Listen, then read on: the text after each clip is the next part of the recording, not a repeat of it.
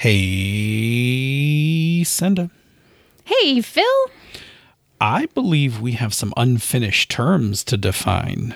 Oh, unfinished business? Us? Never. Cue music.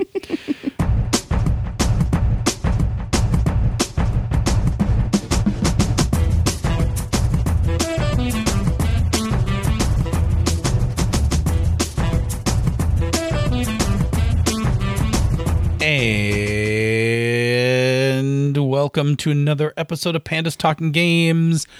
I am your host, whose kids still have 2 weeks left before they have to start school, Phil.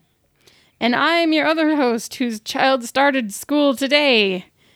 Oh boy. You say your Senda. name. There you go. Yes.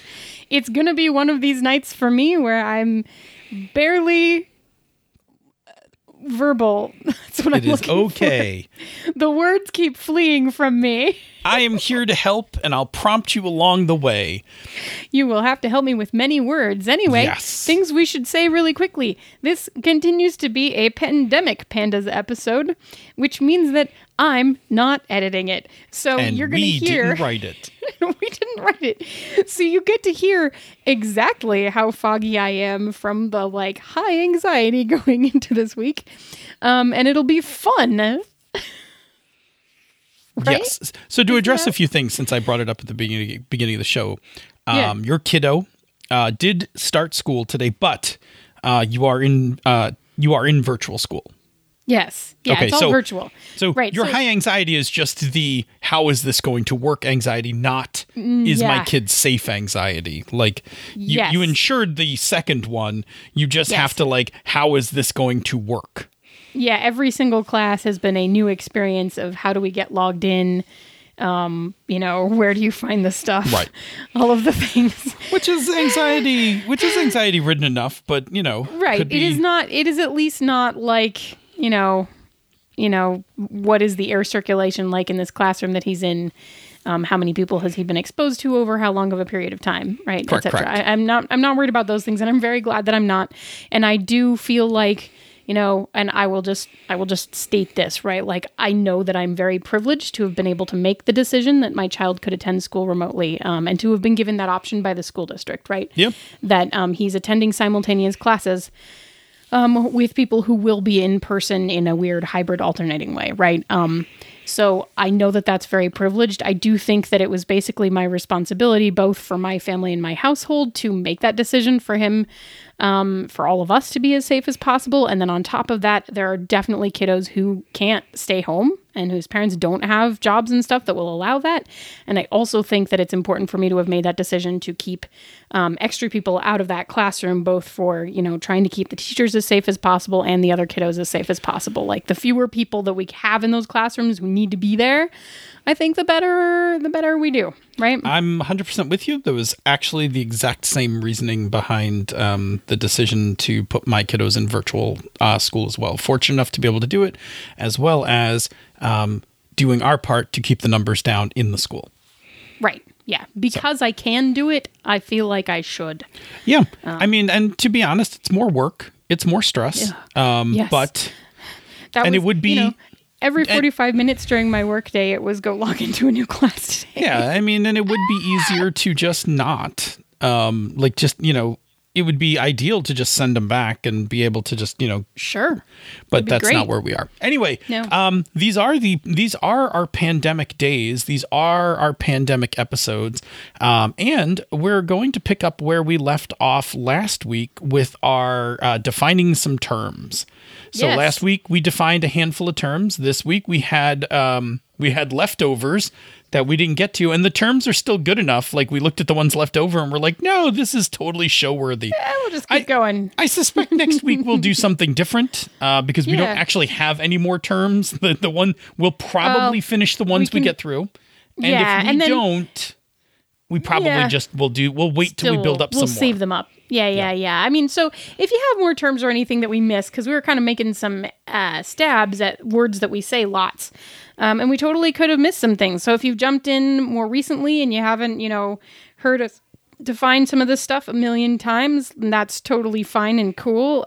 Just drop us a note and let us know what you would like to hear us talk about in like a better descriptive way, right? Instead of just dropping it into a conversation. And we will write it down and probably do some more of these in the future. Now, the fun part is that last week we had 10, and then we did 6 of them. And then this week we added 2 more to what was left, so we have 6. So last week I was rolling a D10. This week I am rolling a D6. Roll a D6. Roll a D. DM says you're gonna die. Roll a D6. Are we ready? Yeah, I'm ready to roll. Are you ready? I am ready to roll. Was there as anything else that we needed to say? I do not think so. Okay, good. I'm gonna roll. Okay, number 4, consent affirming and revoking. Oh, fantastic. So these are terms that we use, and I say we because I'm pretty sure we're the ones who started saying this. I mean, other people probably did too, but we have been very clear about this in terms of talking about safety tools. Instead of talking, sometimes we talk about specific safety tools, right? X-Card, lines and veils, things like that. Sometimes we talk about them in the terms of the mechanism that they perform. And in this case, these 2 terms are a pair, consent affirming and consent revoking. And they are exactly what you think they are, right? So consent affirming means to give consent. And this would be a tool that in-game would give consent or reaffirm, right? So could give consent again about something that's going on. Ongoing confirmation of consent, right? Because so we got to talk about consent, and we've talked about it a lot on this show actually, but we got to talk about consent as an ongoing thing that can be revoked at any time.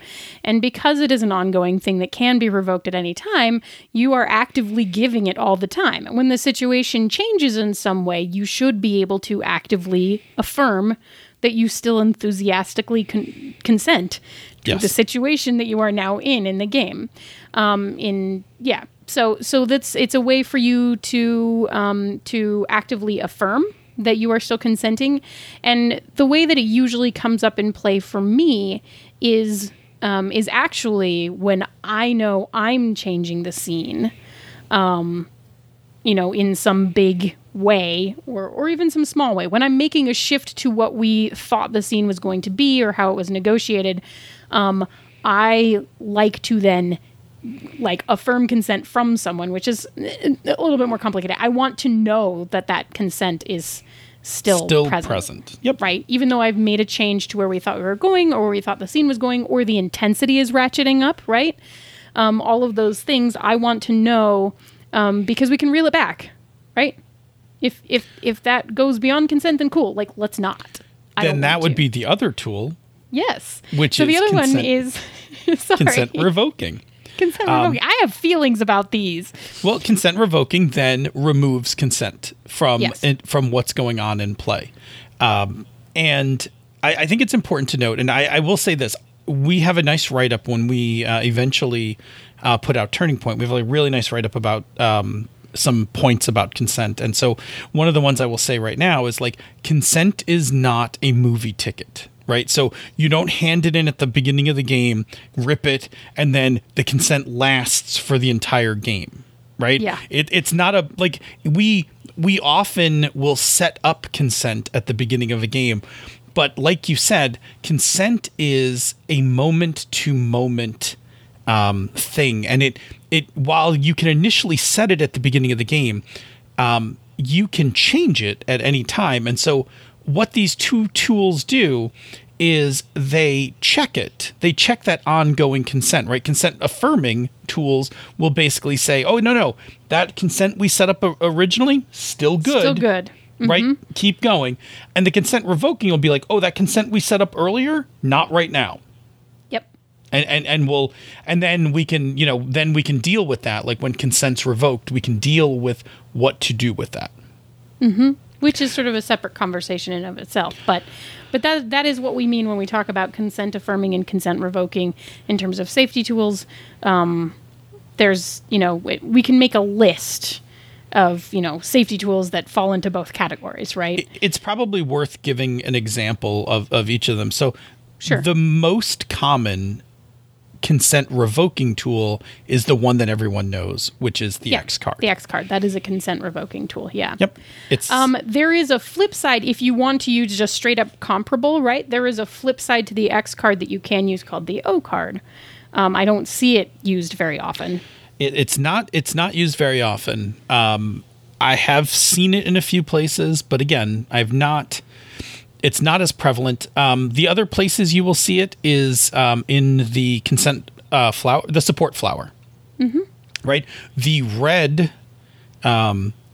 petals are consent revoking, and the green ones in the middle. The green one, yeah. Or is it green on the outside? No, I think it's green in the middle. Okay, and then yes, and those are consent affirming. Maybe it's the other way around. It's been a while since I looked at one. The colors are correct. Correct, yes. And Red the wording on the stop. petals are also correct. You won't mistake it. If we're remembering it differently, here's what I do know: the middle petals are yellow. Yellow, yeah.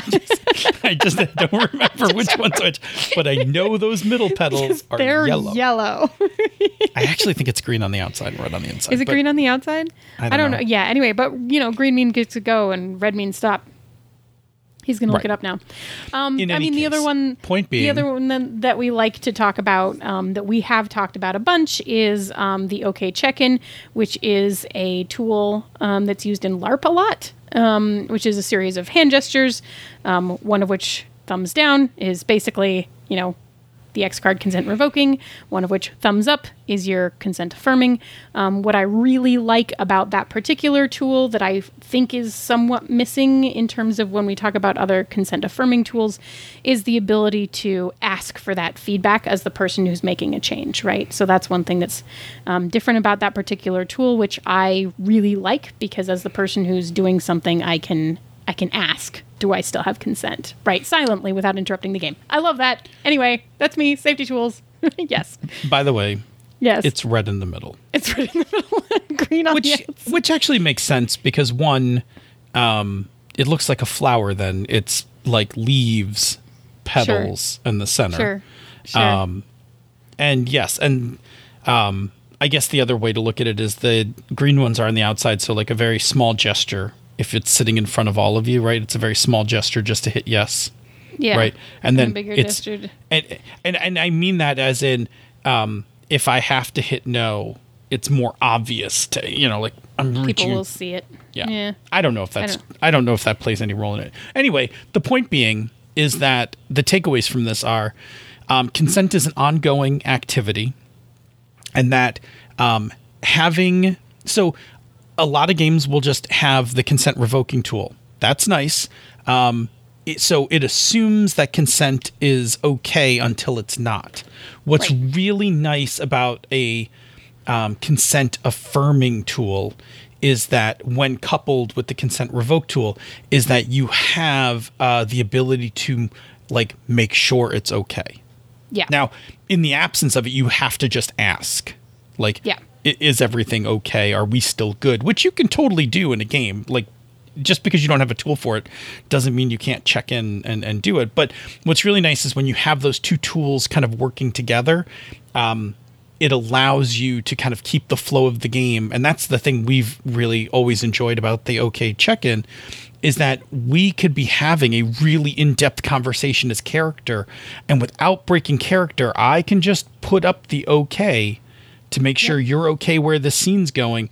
You've given me the thumbs up, and without missing a beat, we're staying in that dialogue.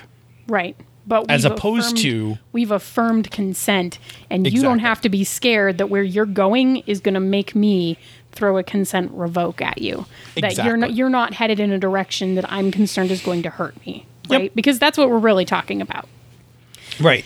Which is why, just one last thing, which is why I will always say, at the bare minimum, have a consent revoking tool, right? At the bare minimum, have a circuit breaker that you can flip in case anything goes off the tracks in your game.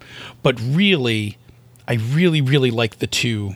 I like the two paired together. Right, and there's parts of that conversation that we can have where people do have, and I feel like we should mention it.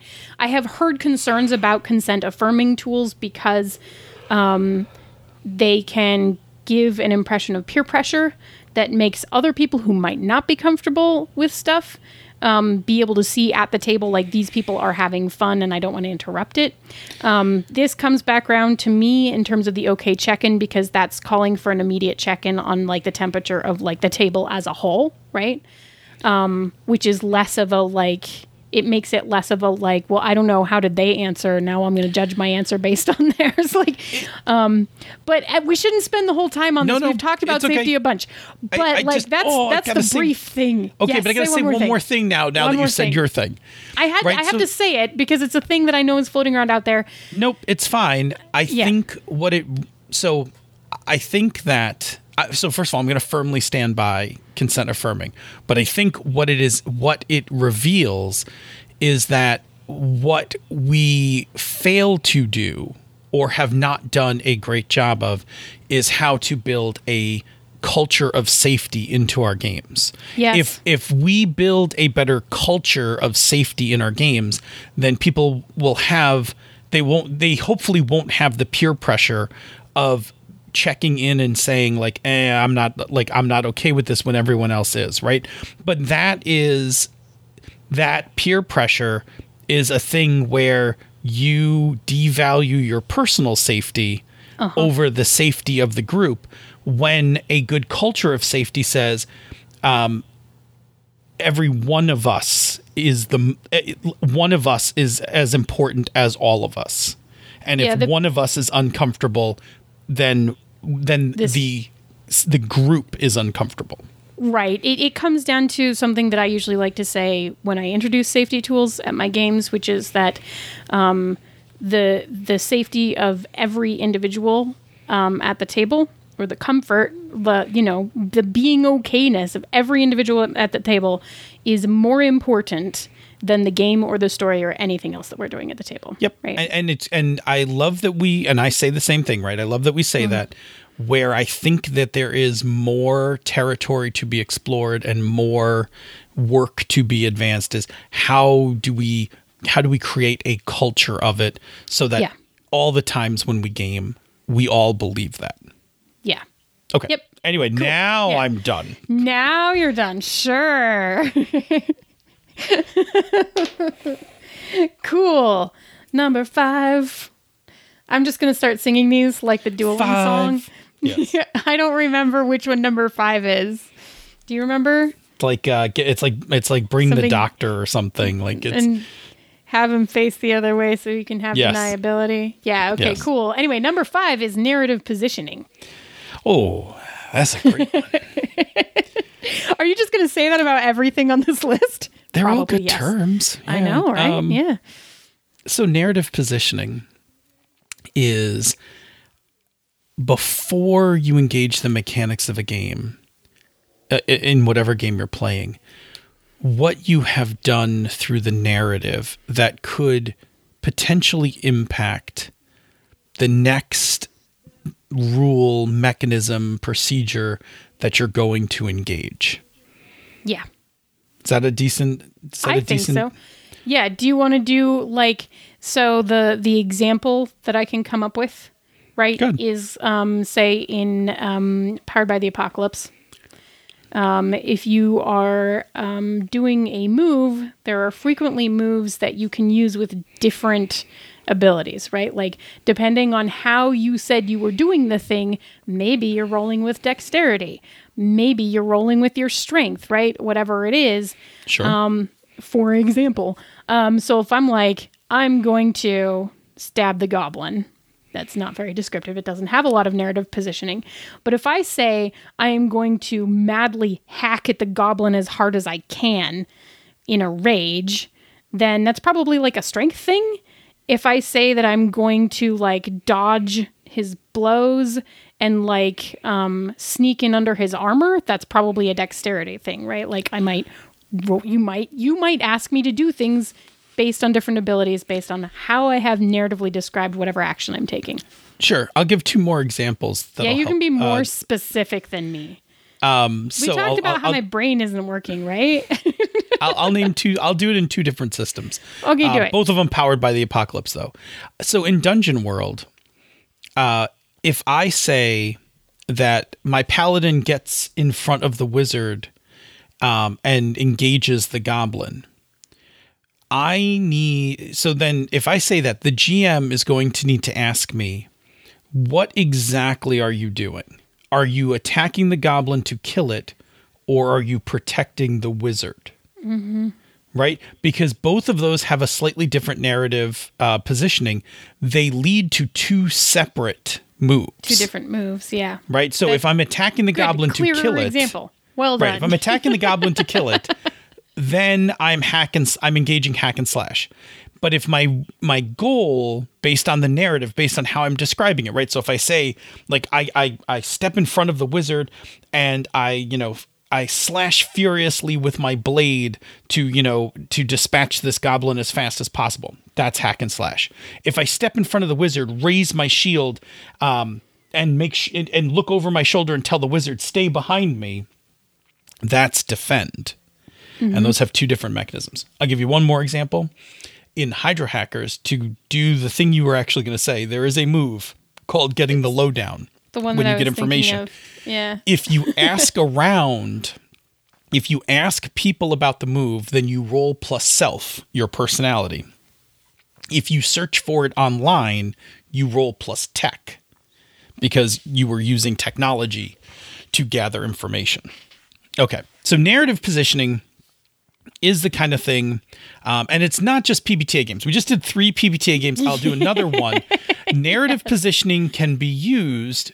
So the description that you use, like for instance, I bust into the room, I jump up on the table and engage the hobgoblins, may get you an advantage roll in D&D. Okay? Yes. So it's the description of what you're doing that then has a mechanical effect in the game. Yes. Mm-hmm. Now, the other one, and we did a whole Misdirected Mark show on narrative positioning, but another one might be that you may not be able to do a thing unless your narrative positioning creates the opportunity. Right. Right. So, like, I might have to say something like, my narrative positioning might be like, I'm going to search along the western wall, looking for anything out of place. And that may be enough to have the GM let me check for a secret passage. Right. Right. But if I had said if I said I was looking under the rug, right, then I lack the narrative positioning to find the passage that's on that wall. Right. Okay. That's the more boring version, in my opinion. It's a style of play. I know it's not one you like, and it's not one that I do often, but I have played that style, and it's a bit more OSR-like, and it's okay. It's just, to me, sometimes it's a little more Zork than I like. So, if that makes sense. Sure. All right, next one? Yeah. Cool. Wow, I haven't rolled a single number twice, which is awesome. Okay, so number 3 is proactive and reactive. So I'm going to turn this over to you because this is your baby. Yeah. These two words, we use them actually based on an article that I wrote for Gnome Stool a couple of years ago. And we're going to see if my brain can actually generate a coherent description, and Phil is going to help me fill in where it doesn't make sense. Right? Cool. So basically the idea with how we use these two terms is proactive being actively making the story move forward or making things happen, and reactive being reacting to what happens in ways that also move the story forward, right? So it's one of those things where like being proactive tends to be associated with being a GM. Being reactive tends to be associated with being a player, because the GM will say, here is a 10-foot by 10-foot room and there is one torch on the wall. What do you do? Right? And that's a very, straightforward example of being proactive. Like, here is a thing. How do you react? and the players, might say, I want to pull in the torch and see if it's a secret passage or whatever.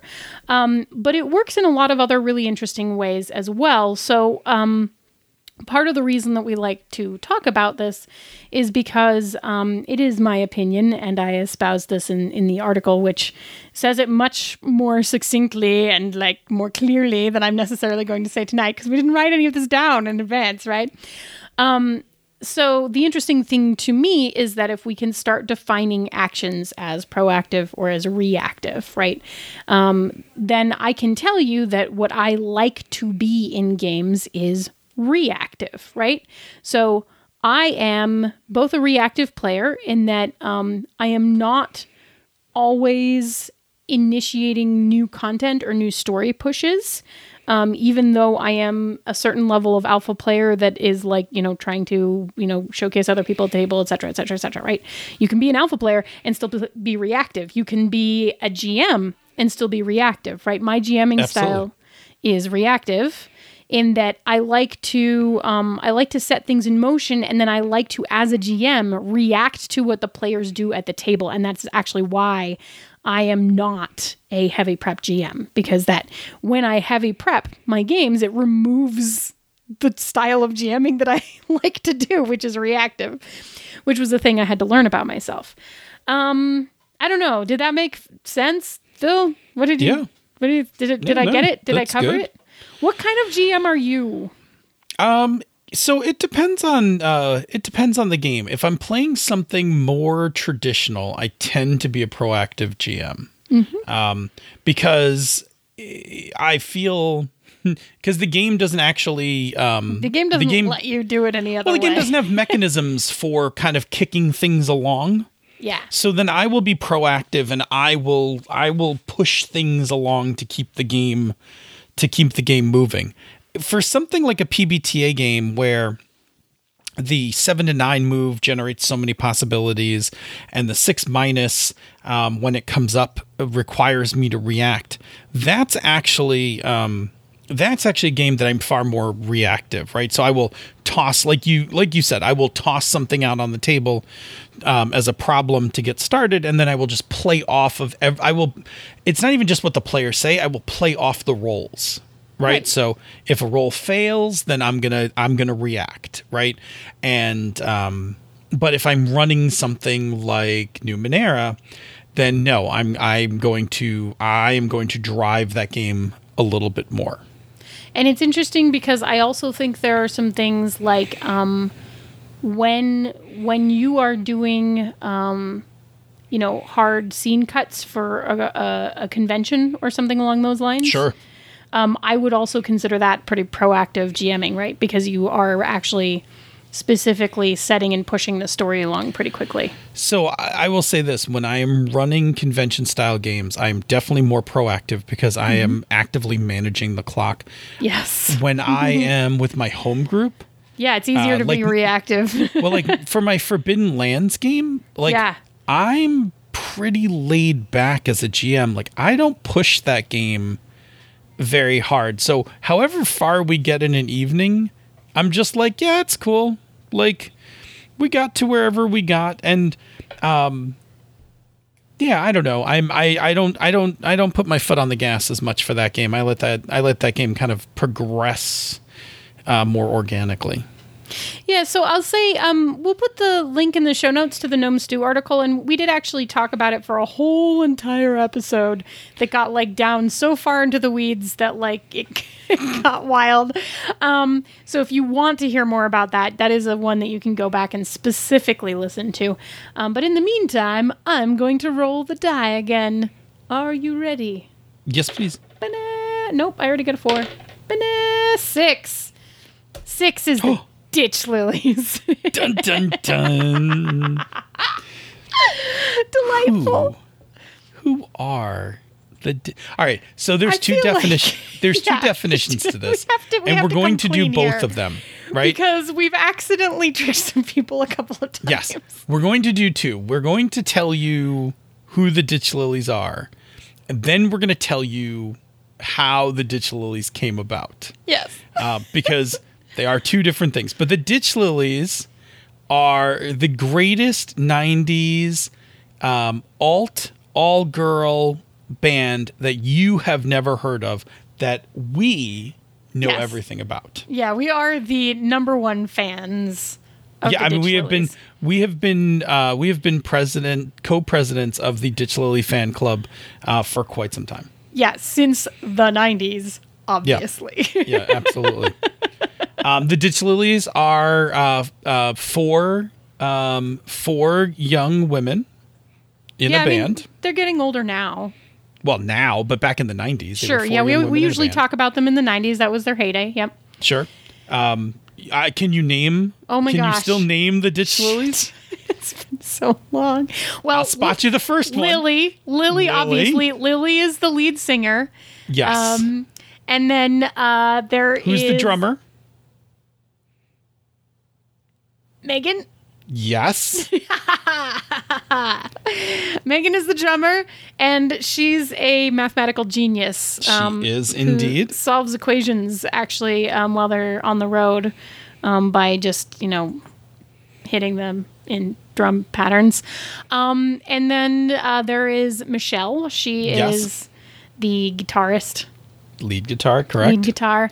And she's Do you remember- into sports. Yes. She's very sporty. Soccer. She's the sporty spice. Yep.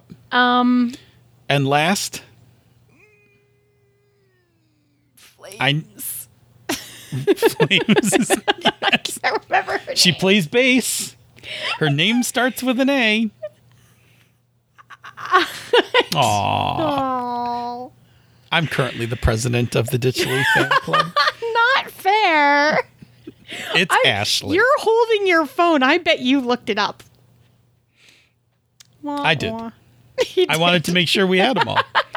Yeah, there's Ashley. She plays bass, and Mm-hmm. she is a fiery redhead who also occasionally, allegedly, has set some things on fire.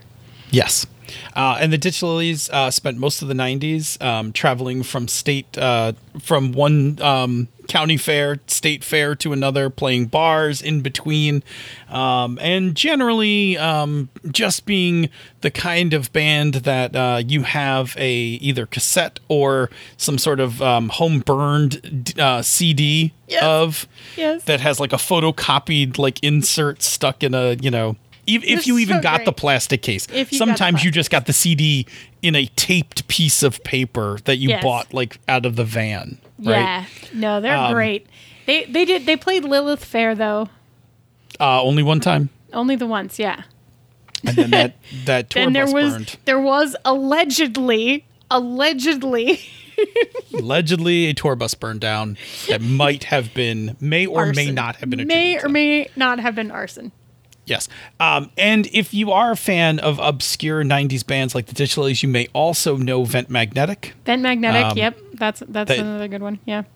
Yeah. Anyway, okay, so now pause for a second. Okay. The second definition. The second definition is that the Ditch Lilies are a fictitious band that was made up one night in the outtakes of the show as we were talking about Texas bluebonnets, which I had mentioned is a flower that grows on the side of the road in Texas that you are not allowed to pick because it is a state flower. You are not allowed to pick it even if you see it in the wild. And then you said, having lived in Iowa, Yeah, in Iowa, there's ditch lilies everywhere. and I was like, Ditch Lilies is the most 90s band name ever. Which led to us using it as an improv tool for a number of pre-show warm-ups where we started doing Ditch Lily trivia. Yes. Which is great. a little improv thing where one of us will say something about the Ditch Lilies and the other one will start to improv the situation or story about whatever that event is. Which is how we know things like, burning down vans and stuff. And also, Lily is like absolute disaster buy, right? Like, they usually Yes. end up leaving town because she fell in love with someone and then she broke up with them. Yes. Or is breaking up with them as she's leaving. leaving, Or broke and up with them on the The road whole afterwards. band Yes. is always dating each other and breaking up again. And Yes. Yep. Now, because we weren't content enough to just keep improvising on the show, we also have in development Yes. a Ditch Lilies role-playing game Yes. where you actually play the Ditch Lilies, Yes. traveling from town to town, solving problems with queer love and rock and roll. Yes. It's fantastic. And We I was played it- actually just refreshing myself when I held up my phone. I was looking at the character descriptions of them, and it's so good. Like,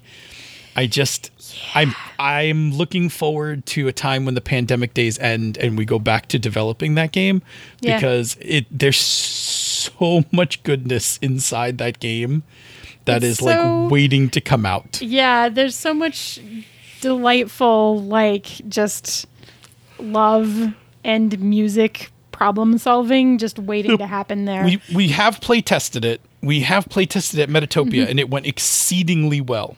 Right. There were tweaky things, but like, yes. And we've talked People- about that, I think, too. But this is your definition. So if you hear us talking about the Ditch Lilies, and frequently it will just come up because we'll be like, ooh, pencil sharpener. Oh yeah, that was like wasn't that on like their 5th album or whatever? Like, Right. you know, just Which was also part of our improv routine, right? Like, right. Like, and that still happens, and it happens all the time. It happens to us on Twitter. It happens to us in the Slack room, et cetera, right? So Yes. if you see us talking about the Ditch Lilies, they are not real.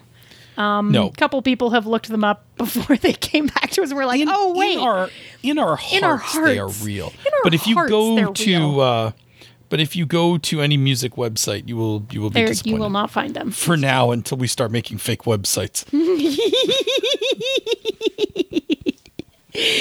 When we kickstart this, we're gonna have to pay some people to make some music. Yes. That's what's gonna happen. We're gonna And have a to like zine. the stretch goal is gonna be like, and we make an album, a Ditch Lilies album, right? Like an actual album. Anyway, should we try and squeeze in one more? Okay. What do you got? Although there's only 2 left. Do you just want to see if we can get them both? Lightning round. Lightning round. Okay, we're gonna go evens. I'll do 2, and odds. I'll do 1. Rolled a 2. Okay, reading the table. Reading the table. Okay, really quick, in the shortest amount of time possible. Reading the table is the action where a GM, or it could be a player, but often attributed to a GM, scans the table to look for visual cues of how engaged or not engaged the players are and what is the general mood of the table. We have talked about this before. It is fraught with problems because it relies on inferring visual cues, and it is at best a flawed system. It is still a tool many of us employ, but it is by no means reliable. And if you, I will say this: if you have any problems reading non-visual cues from people, then reading the table is completely either a challenge or unreliable. Is that fair? Yeah. It should never be the only tool that you use to determine No. the enjoyment of your players. It is one tool that you can use and should never be the only one. How about that? We have a whole episode about this, Yeah. and the short of it is you are far better taking a moment, pausing, and Just asking ask. everybody, how are we doing? You are way better. But you will hear people say it all the time, like, I'm reading the table. Trust me, reading the table at best is iffy. Okay, last cool. one. The last one is investment. Oh, I love this one. I said that to all of them. You did. You're like, ooh, this one's great. So investment, we almost always say in terms of emotional investment in a game, right? So what this means is what the game does to stir up emotions in us that make us more committed to the game. Yeah, So- it's ways that we make ourselves care, even though all of this stuff is fiction, right? Like, why should I, Senda? Why should I care about this world that we're playing in? And the answer is that, it's all the things. We talk generally about ways to create investment, which are ways that we trick ourselves into caring about Yes. the world and the people in it, right? Yeah, and it's not even, I mean, I don't know if it's trickery as if we're deceiving ourselves, but Well, it's more yeah. more like the actions that we do to allow ourselves to feel emotions about this. Things to latch onto. Yeah. Right. Yeah. I don't want to say like we're deceiving ourselves, but for instance, if you had a girlfriend in a game and then I kidnap her, I care more. Cheesy, right? This is kind of a cheesy example, but I think it gets to the point in the lightning round faster, right? You will care. Yes, I'll about care recovering more her. if you steal the barmaid who is my girlfriend. I'll care a lot more than if you steal the barmaid that we all met once. Yeah, or I never named, right? Like, oh, the barmaid from the bar was stolen. Oh no. But if it's the barmaid that over the course of 5 or 6 sessions that you've been flirting with and have had this kind of like, oh, are they going to? Oh, nope, somebody interrupted them kind of relationship arc, the emotional investment's much higher. Yep. There you go. So investment. Yeah, so we talk about that a lot when we talk about what is like certain activities in games create emotional investment. Yeah, they create those connection points where we can care about the world and the people. That's what we want. All right, well, that was the last one. See? We win. Win. Tiger's blood. Winning. It's been so long. Wow. Wow, that is old reference. That was like old meme territory right there. Wow, when Senda starts making old memes, it's time. It must be time for us to end the show. But before we do, Senda, tell us about another show on the Misdirected Mark Network. Oh, no. Oh, noes. Tell us about the Gnomecast. Yeah, I'm going to tell you about the Gnomecast. On the Gnomecast, a bunch of gnomes get together and talk about cool things that we've been writing about. But I'll also tell you that either for 99 or 101, I'm going to be recording a really cool interview with the folks who edited and compiled and released Honey and Hot Wax, which I am very excited to talk to them about later this week as we're recording. And yeah, so check it out for that. That's my very specific, bespoke plug for the Gnomecast this week because I'm going to be running it. Awesome. Say, Senda, where do people find us on the internet? Well, you can find us on Twitter at pandas.games. You can find us in the Misdirected Mark forums, which is forums.misdirectedmark.com, or you can drop us an email, panda@misdirectedmark.com. And Phil, once they find us in one of those places, what can they do with that information? Yeah, by all means, leave us some suggestions for future shows. Things that you are curious about that you want us to define, questions you have, techniques you want to hear us talk about. Doesn't really matter. We're just doing whatever now. Like, we like hanging out with each other. And again, we would sit around and talk about Ditch Lily trivia all night. But if you give us a gaming topic, we'll talk about that instead. Yeah, it's fine. So send us something. Send us what's on your mind. We really do work to pride ourselves on making the show about the things that you want to hear more than the things that we want to hear. So we really, really like when you all give us things, questions and things like that to work from. It's cool. It's fresh, and we don't know it's. Sometimes we don't know it's coming till like that day before the day of the recording. So we like that a lot. Yep. Keep it spontaneous. Yep. All right. If you like what we do here elsewhere on the Misdirected Mark Network, you can support our Patreon campaign. You go to patreon.com/MMP. Patrons of the show get all sorts of goodies. You get the bonus outtakes from the show, which are pretty damn funny. You get the after show from Misdirected Mark, which is, well, it just could be anything from, it could just be anything from Bob being grumpy to something ridiculous and hilarious. I can't tell you. Like, it's just whatever rolls off the end of that show.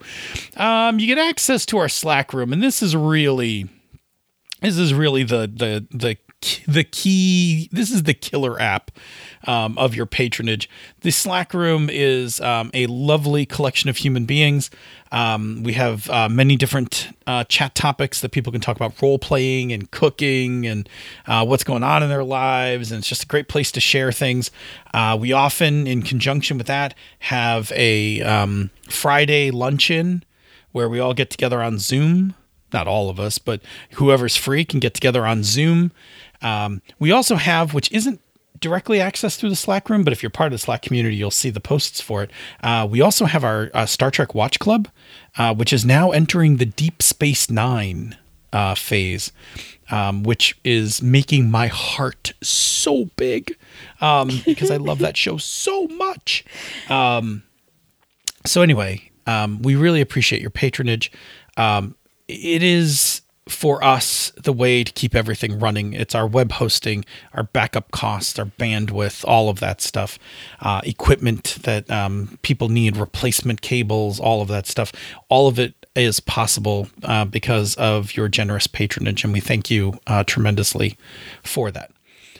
If you are already backing the Patreon campaign, which is wonderful, thank you again. And if you are unable to back the Patreon campaign, which is totally fine, we totally understand, especially in these times, there's another thing you can do. Doesn't cost a dime. Takes a little bit of your time. That I can't figure out what else to rhyme. Nice. I was trying, but I lost it. But you still did it. You still did it because... There's another thing you can do that is actually very helpful for us. And it goes in support of our If You Listen, You Will Love Us campaign, which is basically as simple as that. If you listen to us, you'll love us. So besides making your friends and family listen to our podcast, which we greatly appreciate, if you would also do this other thing, it will help strangers find us and also start to listen to us and fall in love with us. What is that thing? You can leave us a rating or review on Apple Podcasts or the podcatcher of your choice. Every new review we get really does actually help those new people, those strangers out there in the world, find our show, because like algorithms and stuff, it really does help us bubble up to the top, which is great. And we super duper appreciate it. And we super appreciate everyone who has already left a review, because they make us super happy and warm and fuzzy inside. It's delightful. Indeed it is. And we do appreciate it, actually, quite a bit. So, say, Senda, what is your favorite Ditch Lilies album? Show me what you got. Show me what you got. Show me what you got. Show me what you got. Show me what you got. Show me what you got. Show me what you got. This show is a joint production of She's a Super Geek and Misdirected Mark Productions, the media arm of Encoded Designs. Show me what you got. Show me what you got. Show me what you got. Show me what you got. Show me what you got. Show me what you got. Show me what you got. Alrighty. Here we are. Got some wave tones. Did the clicky thing. Because I clickied right. I've got some wave tones as I'm looking at you tonight. I don't think I know that song, but I was really enjoying your rendition of it. I don't think I know that song either. I was just making it up. Okay. You're just making it up. It Yeah, sounded like literally, a I real just- song, so it was very well done. Well, thank you. I had no song in mind. I was just literally I was just... I was assuming it was something I didn't know. No, that's fair. But no, it's fair. But I was just freestyling. It was great. Thanks. It was fantastic. All right. It's been a long day. It's been a long day. We can talk about that a little bit at the beginning. We should start the show though. Yeah, well, that's what I'm saying. We should talk about that actually in the post credits. We should get the show sure. started and rock and roll. Yes. All right. Okay. Are you ready? I'm going to count us. I'm going to count us to 10, but only with one hand. Boom. Do, Boom. do, do, do, do, do, do, do.